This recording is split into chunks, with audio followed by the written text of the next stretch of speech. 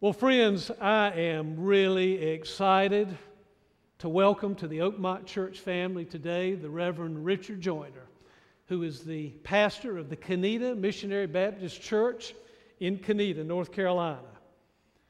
You know, there are some people in this world who know how to dream dreams and see visions from God. But they don't know how to organize those dreams or structure those dreams or administer those dreams. They have trouble implementing what God gives them. And then there are other people who are very gifted in organizing and implementing and structuring things, making things happen, but they couldn't dream their way out of a wet paper bag. Richard Joyner is one of those men who can do both. He can dream dreams of God's kingdom and see visions, and then he knows how to make them happen. He knows how to implement them. Richard wears more hats than you can shake a stick at. He is not only the pastor of the Kanita Missionary Baptist Church, but he's the founder and director of the Kanita Family Life Center. He is the director of pastoral care at the Nash Health Care in Rocky Mount. And I was teasing him this past week because he was telling me that he has now, well, these are my words, not his. I said, Richard, you have become a government bureaucrat now. You are now officially a politician. But Richard just recently has been elected to the Rocky Mount City Council. And he'll be serving his community in that role in local government. He was one of the CNN 10 Heroes of the Year back in 2015. He studied at Shaw Divinity School. He's a United States Army veteran. And Richard, you probably don't know this, but I've been saving articles on you. Sunday, November the 8th, 2015, the day of the reflector, in the Look section, here is Seeds of Change. Pastor's Planning Project grows into transformative health initiative for Kanita community. There's Richard on the front page. And then, earlier in 2015, I saved the News and Observer because at the bottom, Richard was the Tar Heel of the Week in the News and Observer in 2015. So, really, you can go anywhere you want to, not only in the United States, but around the globe. And if you mention the name Richard Joyner, you're liable to get a head shake like this, that they've heard of this great man of God. And our children here at Oakmont and children across eastern North Carolina in October 27th, are going to have a real treat. CBF of North Carolina always has a Children's Missions Day. Several locations across North Carolina, and this year the Children's Missions Day is going to be located right there at the Kanita Family Life Center. They're going to get a taste of all the good things that Richard and his people have been doing together. So this morning, I want you to join me in giving a very warm welcome to the Reverend Richard Joyner.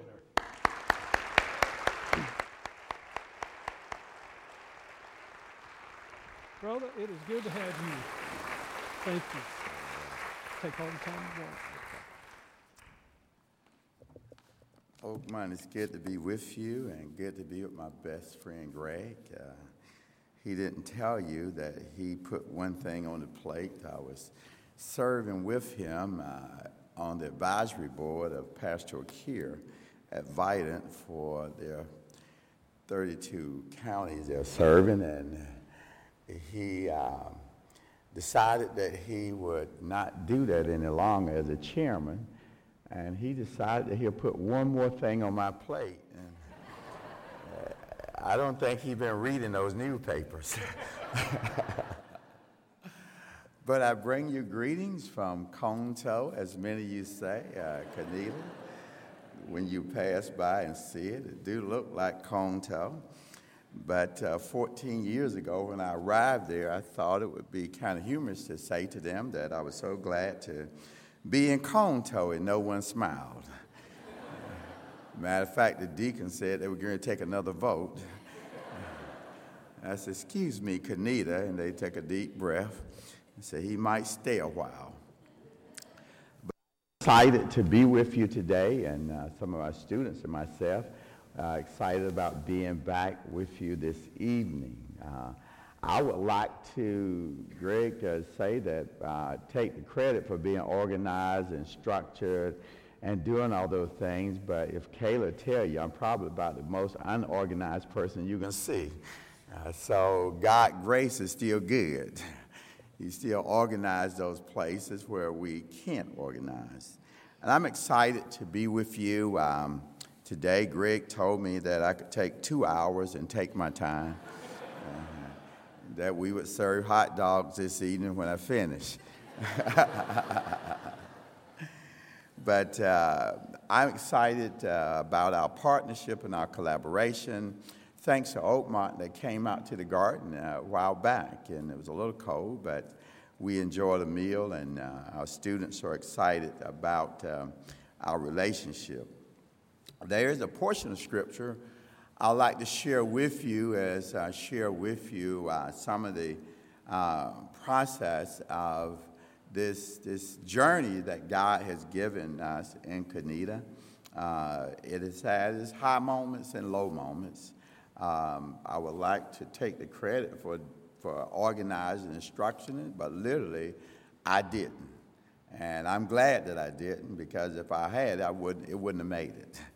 But in the 25th chapter of Matthew, Mark being one of my favorite books, but Matthew, Jesus sort of lays this story out about the sheep and the goats. And I know that everybody here is sheep and not goats. And it sort of pinned the process for me that after seminary and after all of the opportunities that I thought that I would have in life, Canida was not on my list. I really didn't choose Canida, it chose me. Anybody ever been there that you thought you were going to end up somewhere else and end up in another place? And so Canida chose me, and I had a real struggle with God after everything that I've gone through and after all my preparations in life. I thought that I would end up in some other place, and yet it didn't happen. I ended up in Conto.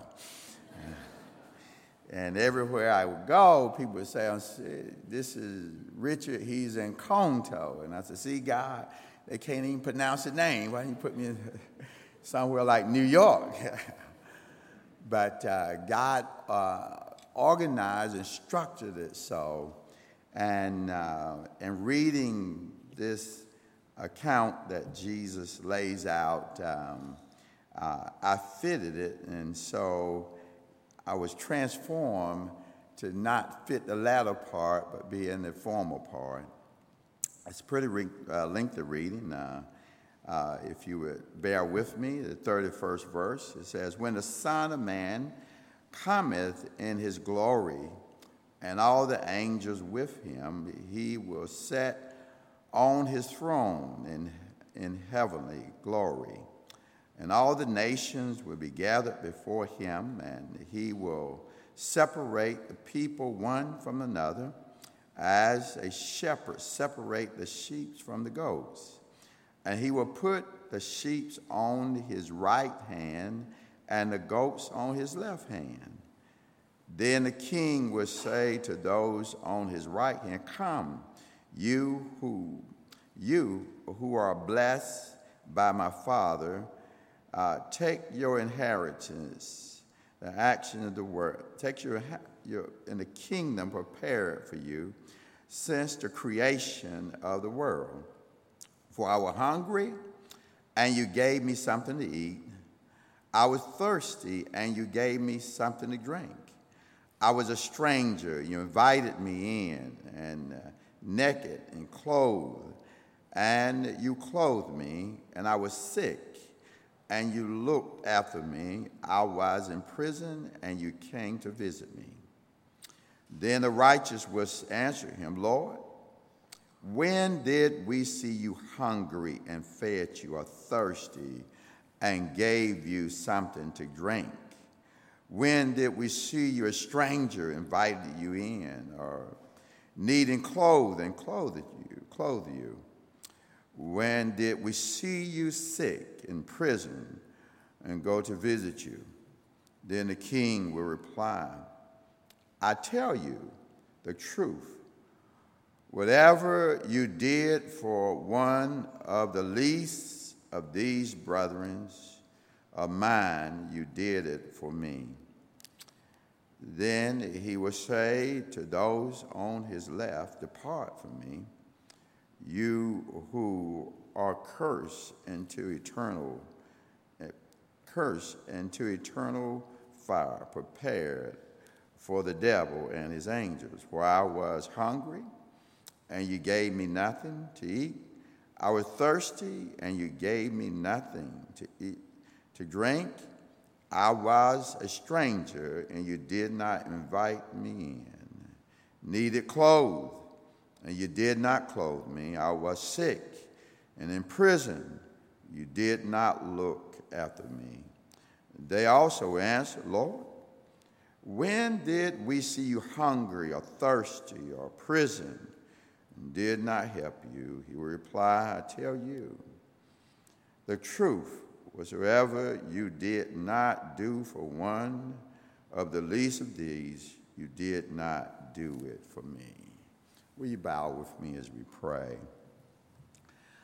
Almighty God, we thank you for this rich blessings as believers to come together and be with you today. We pray that you would take this word, transform our lives, unite us in a way with you and each other, that we will live out our principal calling upon this earth, that your kingdom will come on this earth as it is in heaven, and may we live out the fullness of your calling upon our lives.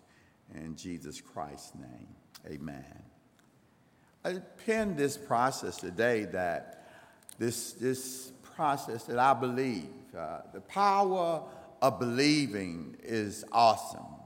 The power of not believing is very crippling. And I say to you that I arrived in Canida not at my own process. I arrived there because I was one of those renegade preachers that finished seminary and decided I wanted to pastor some prestigious church. And I was over at Cornerstone for a while, and Cornerstone's associate, because I grew up right here in Greenville. Matter of fact, I used to ride on tractors farming the land right across from the apartments, and I couldn't wait to leave this area and get off the farm.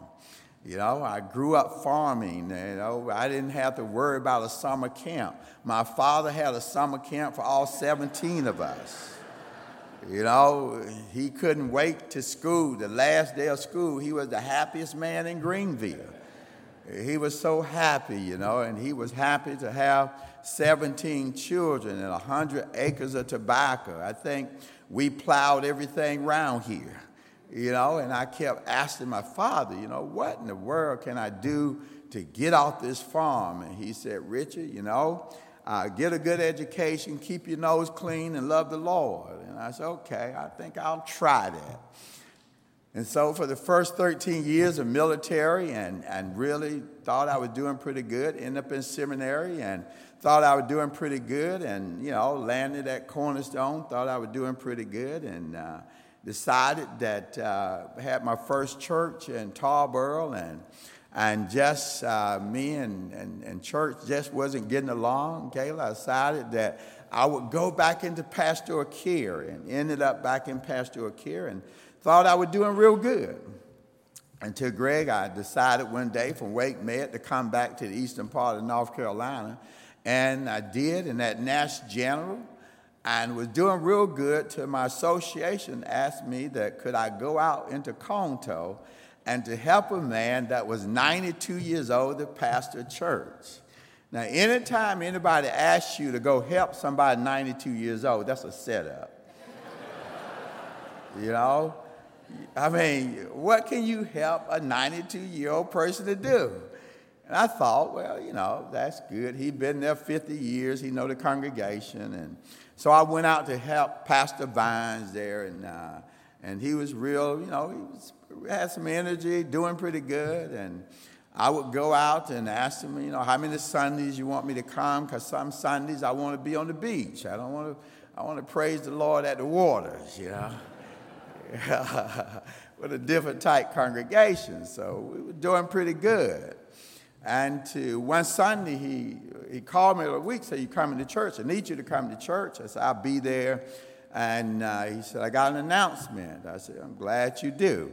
And so he said, I want to announce the next pastor. And I was excited, you know. I said, good, you know. Maybe this guy's not 92 and maybe he don't need any help. Yeah. You know, I fulfilled my obligations as, you know, so to keep my standing as a chaplain, I'll tell the Baptist district that, you know, assign me somewhere back west, not back east, you know. So he showed up to church in a white suit.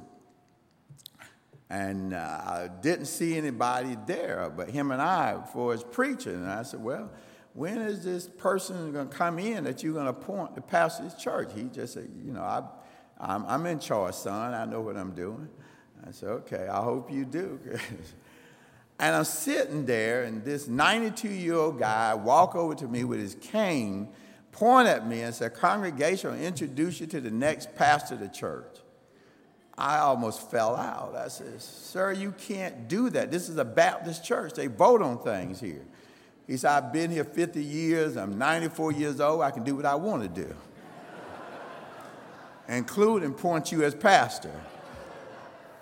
And I'm sitting there, and he told me, go get in the pulpit. And I said, well, you know, I think we should talk about this. And, you know, and he said, no, we're not talking about it. He appointed me as pastor, and he left.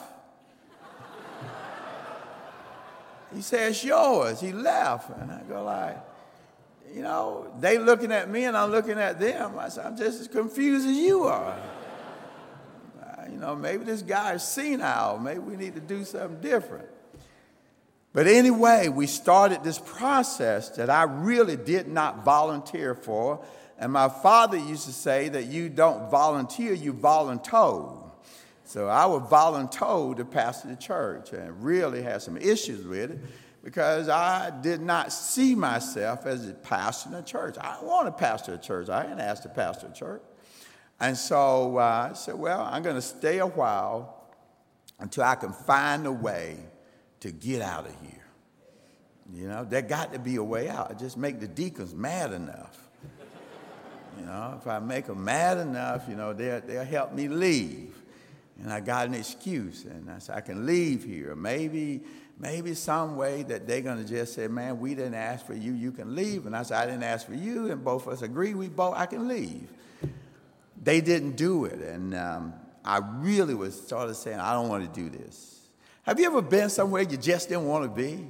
You know, you were expected to give an excellent service, and you just didn't want to be there. I kept looking for that way out. I kept looking for that way out because I just didn't believe that that's where I was supposed to be.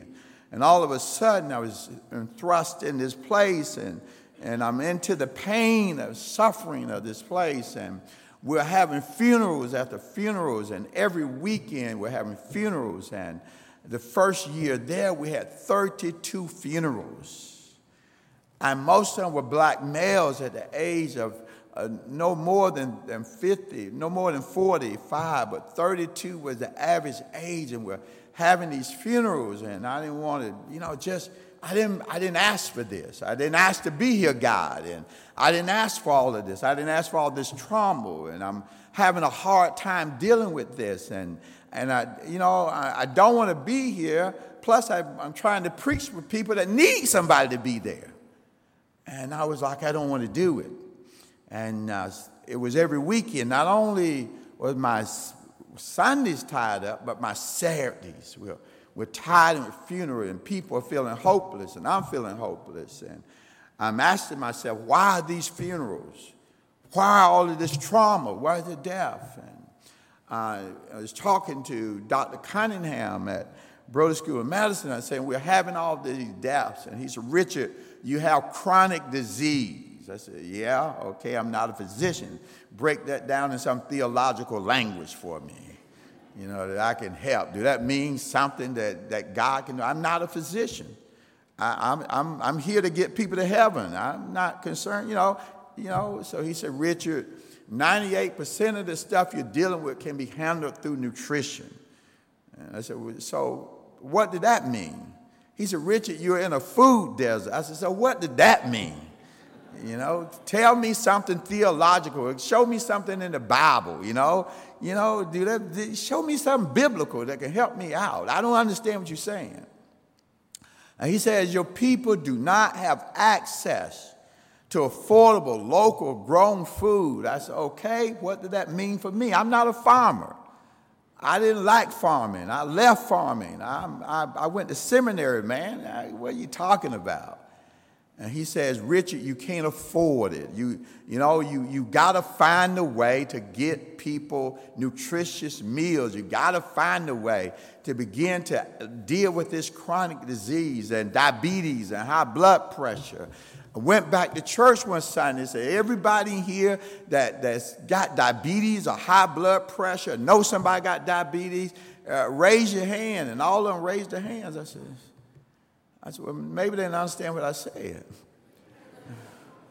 I said, where you stand? And everybody stood up. And I said, my God, we're chronically ill. And so we start looking for grants. And he said, Richard, you are not going to have enough of money in this community with the average income of $21,000 per year. We got 100 children. And all of those children in single-parent homes. So you're not going to find the grant. You got to find another way. And believe it or not, one day I was coming down the road and I'm really doing this stuff that I want to do. And it was a hot day, about 97 degrees. And I'm going there for another funeral. And I was at the church one day and I told the people that we're going to serve food at every repast. And the deacons came and told me, said, Pastor, you got to stop serving this food. We can't afford it. That's what we're going to keep doing it. And so, I didn't know that they take a vote in the absence of the preacher, and it went. So one day we had a funeral at Saturday, and I didn't smell no food. And I said, well, let me go back and check and see about the food. And I went back there. There wasn't no food there.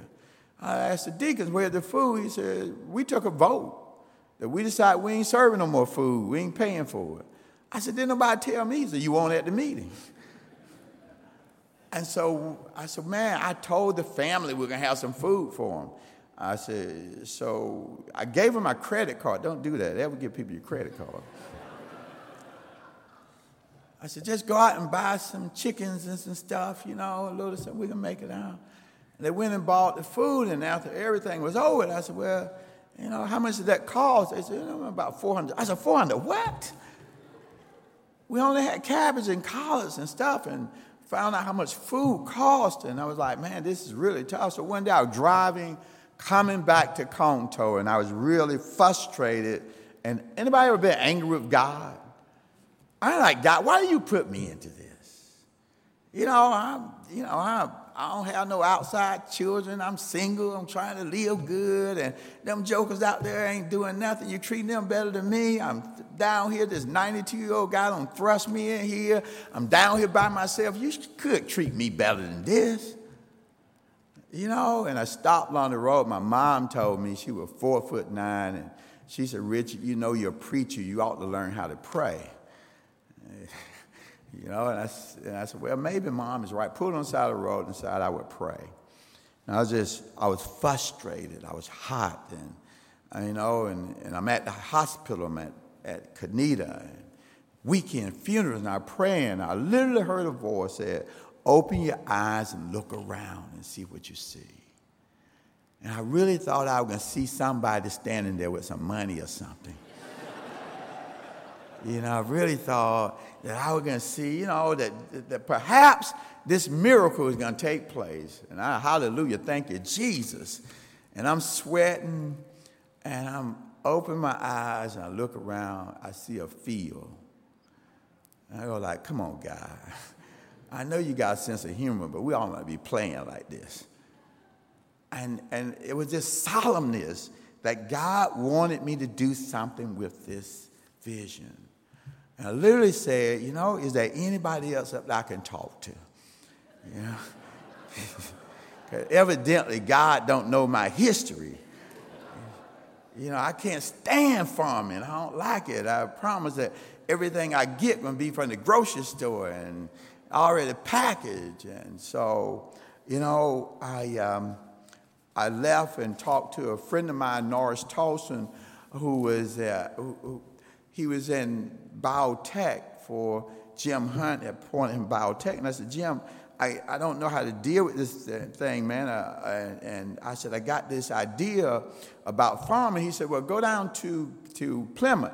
Their biotech play there for students. You got a curriculum. Went there, and they said, well, you can try to have this program during the summer, agriculture, agribusiness process. And I said, a camp. And I said, okay, I'll do it. They said, it's an agribusiness, agriculture summer camp. Students come, and you teach them about math, reading, and science, and all through food. It sounds good. And deep down on the inside, I said, I'm going to do it, but I know they won't come to it. I said, that'll let me off the hook. So I told the deacons I was going to do it, and it was a biotech process, and it was agriculture, agribusiness. I announced it in church that we're going to have this summer camp, going to be free to everybody. We're going to serve food, and we're going to have a good time. And if you want your children to work, I made it clear. If you want your children to work on the farm, they can come. Now, who want their children to work on the farm? What young person want to work on the farm? So I announced it, and the Monday that it was going to start, I told the deacons, go out to the church and, go there and open the church doors and anybody come in. I didn't even have the curriculum plan because I was just assured nobody was going to show up. And I said, around about 11 o'clock, let's close the church doors and go home. And I said, we'll be all right. About 10 o'clock, I got a call at work, Kayla, and my deacon had called the church. And one of the chaplains said, look, man, somebody on the phone talked to you, said they're from your church, the chairman of the deacon board. It sounded like he's angry. I said, well, he shouldn't be angry. Just shut the door and go home. I got him, he picked up the phone. He said, what are you doing? I said, I'm at work. I'm at work. He said, you better get to this church. I said, what happened at the church? I need to get there. He said, that cockamania, crazy idea you came up with. I said, what's wrong with it? He said, there's 100 children in this church. And they are not regular church children. Some of them in there practicing preaching. They're on the piano. They're playing the drums. They're running through the church. They're asking for you, and we don't know what to do with it. We ain't seen these children before. You better get over here. And I go, my God, what in the world? And I showed them on the campus, and they were like, hey, Reverend Joyner, where's the farm at? I said, I don't have no land. I don't have no tractor. I don't have no seeds. I don't have no curriculum. I don't know what we're going to do with these children. Deacon told me, he said, you better figure it out because they're on tour one window already. We didn't want you anyway. The pastor put you here, and we never thought you were a good preacher, but but this idea might sink you. You better figure it out. And you told them they're going to be here all summer. You better cancel everything you got. And we started the program, and Kayla thinks we was just trying to figure it out. And I was saying, God, I know you told me to do this, but I don't want to do it. And I was sneaking away from work, got a few volunteers. We went out and borrowed a tractor, started this first garden. It was terrible. It was really terrible. It was hot. The grass and stuff were eating. And the kids, they were just excited. And I thought I would make it real hard on them. I said, look, guys, we're going to show up at 5:30 in the morning. If you don't show up at 5:30 in the morning doing calisthenics, you can't come. Make a guess what? They showed up at 5:30 in the morning. Some called at 5:15, said nobody picked us up yet. And so it was happening. It was growing. We were doing these calisthenics. We had started at 4 years old. And they were walking 1 mile, running 2 miles. The older group was running 3 miles. We were eating the food. We were growing in the garden. The first week, we didn't have nothing because it was rough. I didn't call the food, the summer feeding program. I called them and said, I got 100 students. They said, sir, you should have called us 2 weeks before. We made our schedule. We can't get no food to you. I got, what in the world God doing to me? I feel like Moses in the wilderness. Just don't have no manna. And so we're doing this, and it's working. It's working, and so we're rolling with it. And we couldn't find nobody to help us, Greg. I went to all my Baptist friends, asking them to help me. They said, we heard about what you did. We thought it was crazy anyway. But we're not going to help you. And I went to Minister Melvin Muhammad. Minister Melvin Muhammad, I said, look, man, I need some help. I got all these children at the church. I'm working a full-time job. My deacons, they don't like what I'm doing. I need somebody to go out and help me. He said, we'll go help you out. He brought all of his families over there. They came over, started running the camp for me, and it was going really great. All I had to do is show up and do the calisthenics and exercise. It's going really good. They had structure. They were doing trips with the kids. He would call me and say, we got all the kids loaded in the van, and do you want, I said, don't bring them back. I know you're illegal. You shouldn't have those many kids in the van, but pray that you get back. It went really great. My deacon came to me, and we were closing out the summer camp. He came to me, and he said, Richard, we're gonna have a closeout, and we want to recognize the minister for what he's doing. I said, we can't do that. He'll be fine. He didn't know he was a Muslim. And I said, he'll be fine. Just let him, we're going to close it out. We're going to give him a certificate. And him and his church family, they're going to go back to their church. And he said, no, I already talked to him. We can close out on Sunday morning. I said, we can't do that, Dick. He said, yes, we can. I told you the man's a better preacher than you are. So you're not structured. You thought of this stuff. You couldn't work it out. We got these kids. They're doing good. They didn't tear the church up. And I said, okay. Brought him to church. Almost made it through the service. Minister Melvin Muhammad didn't say anything. I almost got to the benediction. And he said, minister got to say something. And I said, oh, no, he don't have to say anything. Minister can be fine. He stood up and said, this minister was smarter than our pastor. So our pastor thought of this, but he couldn't make it work. Minister can say something. And this is my first process of teaching me how to believe. Then he stood up and said, in the name of Allah, the Benevolent, and my deacon passed out. He's a Muslim in the church. He said, oh, my God, we've been tricked.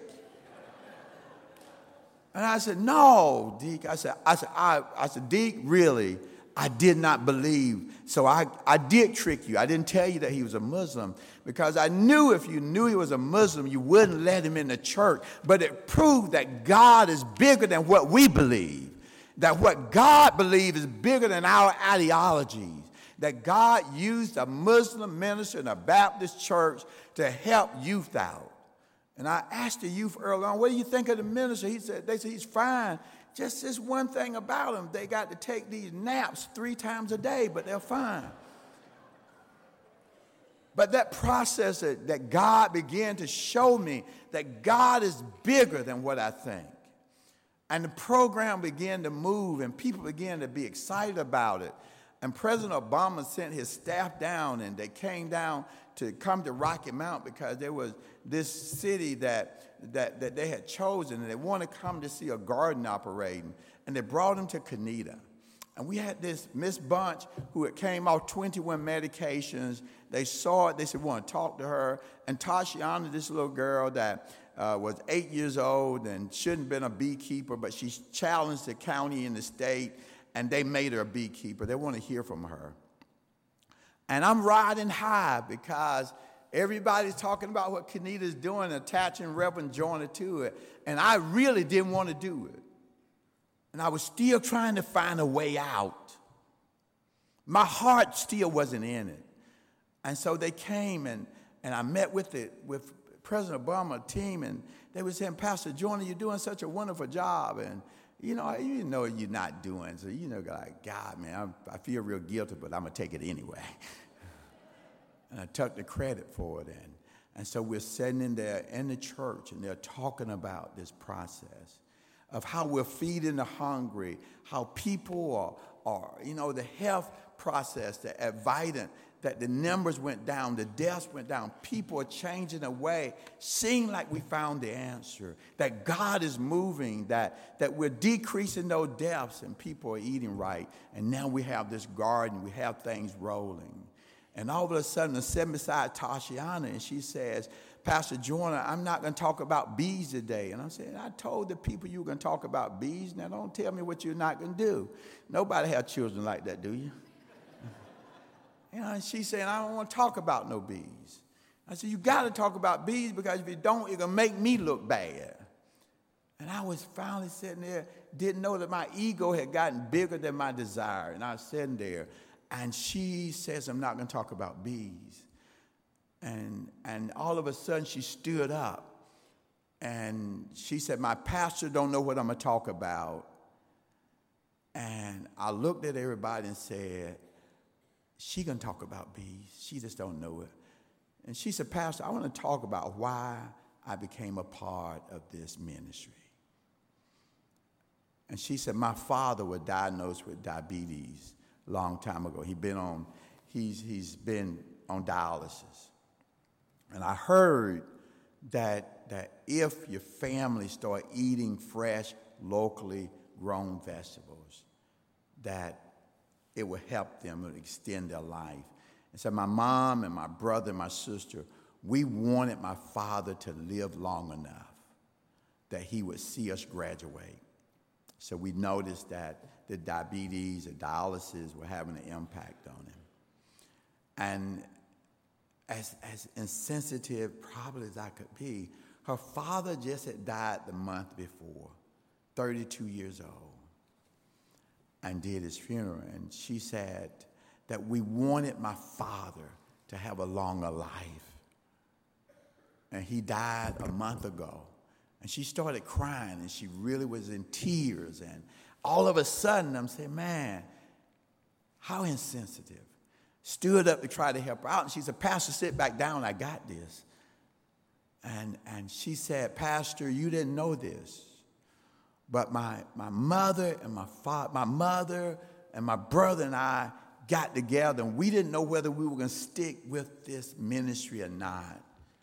And she said, we decided that we're going to stick with it so that I made a decision, my mom and I made, that myself, my brother, my sister is not going to have high blood pressure. We'll not die from dialysis, because we're going to continue to eat and grow local vegetables, that we will live a long time. And all of a sudden, I could hear these scriptures talking to me, that I was hungry and you did not feed me. I was naked and you did not clothe me. I am in prison that you did not come to see me. I finally heard God saying through a 12-year-old girl, you don't do it, Richard, for the president to come. You don't do it for pats on the back. You don't do it for CNN. You don't even do it so that identify you being a Christian or whatever, but you do it because that's what God has called you to do. And if he want to place you in Conto or anywhere else, that's God's business. But our hearts ought to be so that God can use us wherever he want to use us, anytime he want to use us. And finally, I stopped. I had to say to that old pastor, thank you for all of my life in doing this, Greg. I finally got to the place where I can say, God, I believe that you're able to do that beyond what I can imagine. And finally, the freedom to not do it for titles, to not do it for recognition, to do it not by restraints, but do it because I finally believe. And I thank God that Kenita helped me to stop being a goat, but to finally be a sheep. Thank you.